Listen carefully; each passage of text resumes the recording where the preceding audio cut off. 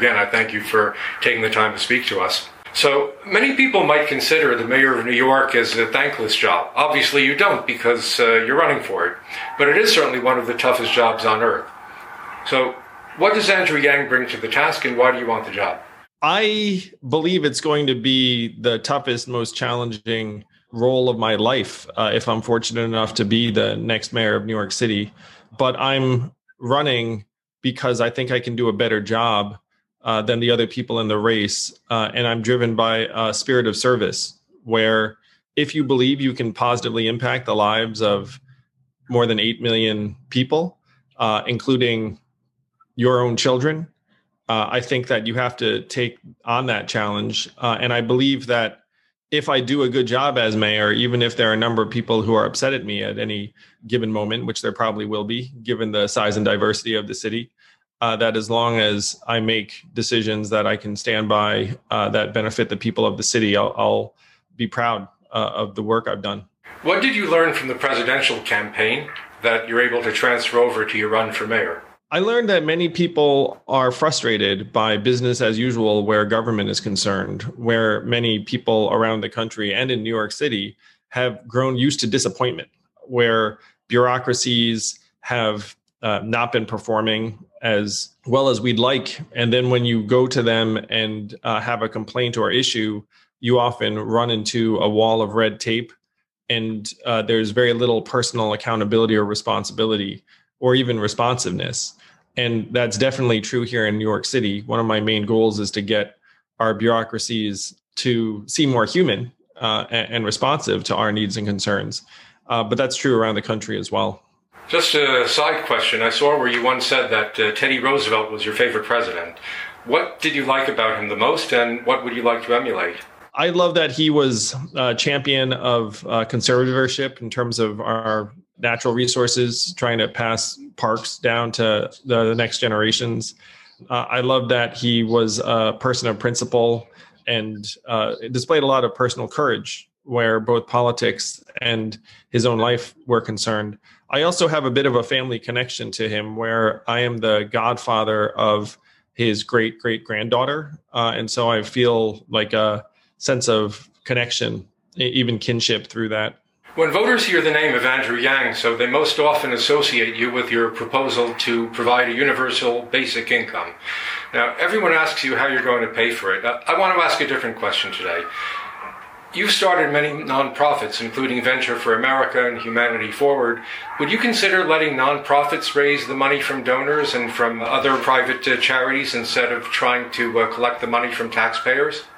I did get the question an awful lot on the presidential trail, how would you pay for universal basic income? But that was before the federal government passed a $2.2 trillion CARES Act and a $1.9 trillion American Rescue Act that have demonstrated that we actually as a country have had the resources to be able to do dramatic things for our people if we chose to do so. As you suggest, I've started a number of nonprofits, and I love it when communities come together and channel their resources and goodwill to benefit other people. And I hope that continues. I certainly think that the Orthodox Jewish community embodies that spirit of community. And you can see it in the way that people take care of each other and the philanthropy within the community. I do think that at this point, the needs may be even greater than nonprofits are able to muster. Certainly when I ran my nonprofits, one of the things that was a constant source of need was just more resources. Like if you run a nonprofit, and anyone reading this who's run a nonprofit, you're proud of the work you do, but then you just think to yourself, wow, like we need to be doing more, whether that's feeding the poor in your community or educating your children or preserving your culture or whatever the cause is. You just think there's so much more to be done. And we don't have the level of resources that we'd like to. So I applaud all private philanthropic efforts, and I want them to grow. But I do think that there is a role in the public sector to, in some cases, amplify and augment the work that people are doing in their communities. If you have to raise taxes in order to provide this universal basic income, are you concerned that higher taxes might drive more businesses to leave New York City? Well, I genuinely think that's an overly simplistic analysis, where if you look at the budget of New York City, we're spending over $2 billion a year right now housing homeless people. And so if you invest in keeping people in more stable situations, that may end up saving money on the back end. Similarly, we're spending over $200,000 a year for each person who's being held on Rikers right now. So it's not a simple case of, oh, if you want to do this, then you're going to have to raise taxes on X. Like, there are significant inefficiencies in New York City that often are very costly, both on a human and economic level. And one of the things that motivates me, and I think that you all see this in your community all the time, is that if you take care of people, that there are many benefits in terms of keeping people in better health, mental health, keeping a roof over people's heads, and on and on. And that in New York City, when we fail people, we end up paying for it on multiple levels. You were talking before about our community being very philanthropic. We're also very entrepreneurial. You also have an entrepreneurial background. So what programs do you have in mind not only stem the flight of business, but also attract new businesses and, very importantly for our community, make it easier for them to start new businesses, especially small businesses? So I came up as a small business owner and operator here in New York City. And I believe that these businesses are often the lifeblood of a community in terms of creating jobs and providing economic well-being to families. My business partner at this education company was the founder of the company, Jewish gentleman named Zeke Vanderhook. He started this education company in the early 2000s. I was the first teacher at this company. And then I eventually became his partner and then the CEO in 2006. And I learned so much from Zeke. He actually gave me a copy of The Sabbath. And so I've been a direct beneficiary of the spirit of entrepreneurship in the Jewish community, in that my business partner was someone that observed the Sabbath each week and has just such like a firm sense of his own judgment and principle, that whenever there was frankly like some kind of like expert opinion or bureaucracy we encountered, he always like brought his own point of view to the table, and I learned a lot from him. So I completely agree that there's a massive spirit of entrepreneurship in the Orthodox Jewish community, and that we have to do everything we can to both clear some of the obstacles for folks who are starting and running small businesses in your community, and also connecting people to different kinds of training. There are real needs out there that I think if we were to connect Orthodox Jewish students to, for example, Amazon Web Services training or some of these technical skills, I think there would be massive opportunities, because I can see people being able to take full advantage of both the training itself, but also then the additional opportunities for those around them. But it starts with trying to get out of your way where some of the regulations on small businesses are concerned. We've had a lot of talk in the Orthodox Jewish community, especially in the last year, with even some community leaders suggesting that it's time to leave New York. And the fact is that a lot of Jewish people are starting to leave for Lakewood, New Jersey, for example, for Florida, because they can't afford the high cost of living in New York. As mayor of New York, what can you do to keep these families in New York? We have to make it affordable for people to raise families here. And I'm a parent myself. I've got two kids, one of whom is in public school, one of whom is in a special needs school because he is on the autism spectrum. And I'm very passionate about the city doing more to support families with special needs children. I say all the time that special needs is the new normal. I believe that many Orthodox Jewish families have more children than my wife and I. And we have to make it possible for them to raise their families in New York City in a way that's happy and affordable and sustainable. And certainly the central cost facing many families here in New York is housing. A lot of families feel like they're getting priced out of New York. They think they can get more space and more land in other environments. So we have to do everything we can to lower the cost of living, to make more affordable housing available, and to make the development of new housing more achievable for people who want to build housing that's for the everyday New Yorker and not an affluent yuppie who's trying to move into the city. Another reason Orthodox Jews are considering leaving is because they're worried about crime and personal safety. Some of this is related to anti-Semitism, and I know you've also spoken out about the recent attacks against Asian Americans, which, of course, all of this is very unfortunate. At the same time, there are calls for defunding the police, which also scares people. So, two-part question: what can be done about making New York a safer place? And as mayor, what can you do to make New York a more tolerant place? Well, I was inspired by a story of a Jewish leader who brought a Holocaust survivor to FDR High School in Manhattan, which is a very diverse school. It's primarily Black and Latino. And what was supposed to be an audience of just a few dozen students ended up becoming hundreds, and it became like a school assembly that ended up occupying much of the day, and the teachers recognized the profound educational value. Unfortunately, like Holocaust survivors are not going to be with us forever. So we should definitely be taking advantage of their ability to convey their experiences to the next generation. As you suggest, I'm acutely aware of the surge in anti-Semitic violence and anti-Asian violence. And I do think it is very much tied to the economic disintegration that we're seeing here in New York City, where if you lose 600,000 jobs and 60 million tourists, many people look around and don't feel like they have a future, and then it's easier for them to lash out at people who don't look like them, or they may mistakenly blame for things that are happening around them. I've been consistent saying that I think that the calls to defund the police are trying to solve a problem with the wrong set of solutions.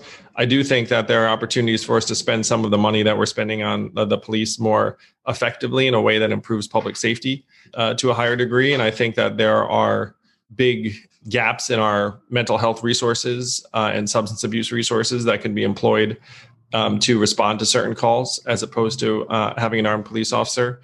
But at the same time, if you're a community where violent crime is rising, you're going to need the police to be able to perform their duties. And I think that's something that most New Yorkers sense and agree with.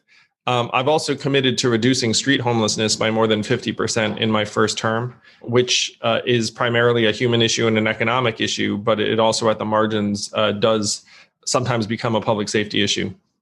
In the latest stimulus bill out of Washington, the city will receive approximately $4.3 billion in direct federal aid, but it's a one-shot deal. Let's say you were already mayor. What would you do with that money? Would you use it to pay down debt, to promote economic recovery, lower taxes, all of the above, none of the above? I believe we have 1 to 2 years of federal aid that will provide us a bridge to balance our budget. And we need to use that time as effectively as possible. And we shouldn't have any illusions about the fact that we're not in a very rough condition financially. We're looking at a multi-billion-dollar deficit. And so having a grace period or a lull is something we have to take full advantage of. So we need to rationalize our costs as quickly as possible. That can include attrition. And if there's a way that we can use our people more efficiently, the way the money should not be spent, frankly, is just like perpetuating the government's current operations as if we know that change is not necessary or around the corner. But one thing I will suggest is that the scenario you need to avoid in New York City is a scenario where you think you can cut your way to success. Like the danger is that you spend less on things that really are important to people's quality of life. And then they look around and say, hey, this subway is not working very well, or my trash isn't being picked up the way I want it to. And then they end up making moves that end up decreasing your resources further, and you wind up in a negative spiral. That's what you need to avoid. So we need to invest very actively and intelligently to try and restart the engine of New York's economy. And that's where my focus would be. And I'll suggest something that I think it will give people a sense of how I want to operate. I called for a subway fare holiday for the week of Memorial Day, and that has a modest cost of, let's call it $30 million or so to forego subway fares for a week. But think about all of the people who would get back on the subway that week, would visit neighborhoods, would frequent a restaurant that they might or neighborhood they might not have been to. That they would go all over the city from Coney Island to the Bronx And so, and some people would come back into the city. You'd end up having people re-experiencing the city because they'd hear it's the beginning of summer. There's a fair holiday in New York City. We can explore the city at our convenience and leisure, and it's cost free. So that's the kind of smart investment we should be making here in New York City, where you use a bit of resources to reignite small businesses and tourism. You've come out in favor of taking control of the subway system back from the state. The governor said if that happens, the city will lose the $10 billion that the state gives them in funding every year. What ideas do you have to make up for the shortfall? So the simplest way to get city control of the MTA is to simply have the city recommend 11 MTA board members rather than 4.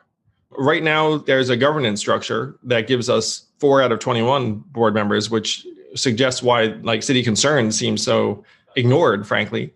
And so if you were to change that board composition, there's actually no reason why you would need to change the funding. The funding exists as it is. You would just simply be changing the board composition. That would be the most straightforward way to make the change.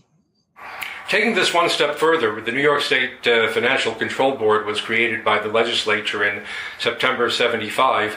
That was in the wake of the city's bankruptcy and the famous Daily News headline, "Ford to City Drop Dead."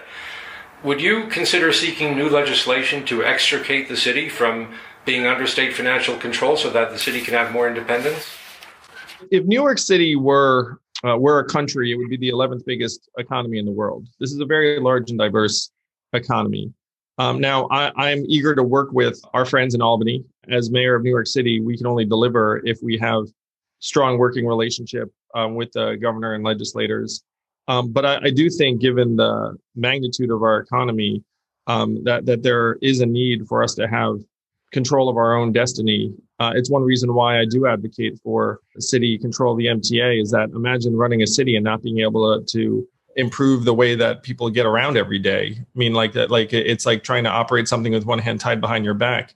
I sense that if there are various entrepreneurs and operators reading this, they think to themselves, that's not what I would want for my operation either. And so we need to have a stronger voice in managing our own future, but we need to do it in a way that has the folks in Albany understand that the city's interests and the state's interests are often one and the same. They're very aligned, particularly because New York City is the economic engine of the state. And you could argue it's one of the main economic engines of the entire country. We are almost 10% of the national economy. There are incredible opportunities here if we are able to make some changes and take advantage of them. Another reason families are considering moving is because they're concerned about the substantial equivalency education that would hold non-public schools more accountable for their curriculum.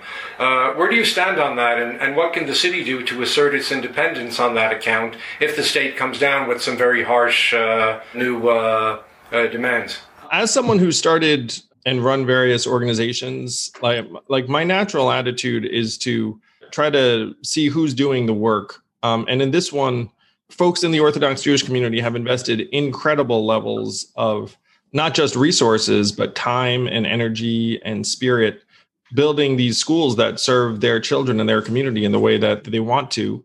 And my first question when I was being made aware of this back and forth was, what does the data say about the educational outcomes of children who are coming out of yeshivas? And the data suggests that children are thriving. And even yesterday, when I was in Kew Gardens, I saw a group of perhaps 50 high school students who are girls, and I asked them how they liked their high school. And they were so quick and unanimous saying that they liked it or loved it, that I was frankly blown away. Because if you went to the average high school in New York State or America and posed the same question, you would not get that response. So my attitude is one of deference and gratitude to the people who are doing the work to educate their children every day. I think that any changes should be made with that in mind. I would certainly stand with the Orthodox Jewish community if I thought those changes were not grounded in the well-being of the children, as opposed to some arbitrary guideline that someone miles and miles away thinks is a good idea, but doesn't truly address a community need. For me, it's all about what the kids would benefit from, and not something that is a standard that someone projects onto the community.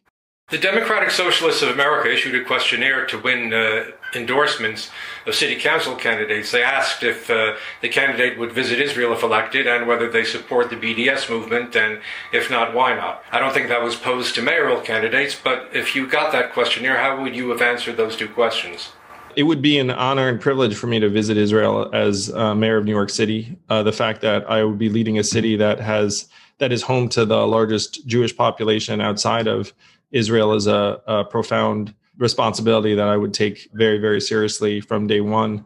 And I am against the BDS movement. I think that its refusal to disavow negative intentions towards Israel's very existence is unacceptable. There's a feeling in our community that Orthodox Jewish communities were first in line to be made into coronavirus red zones, but when it comes to distribution of vaccinations, we're last in line.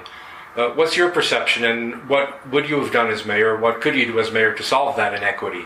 I have noticed that the Orthodox Jewish community is often neglected or overlooked when it comes to certain government services. Like, I've heard that consistently from people. My objective is fairness, and that comes to your schools, that comes to vaccine distribution, that comes to treatment where small businesses are concerned. And that is a commitment I can make, is that the Orthodox Jewish community would be treated as other New Yorkers would when it comes to that kind of program or rollout.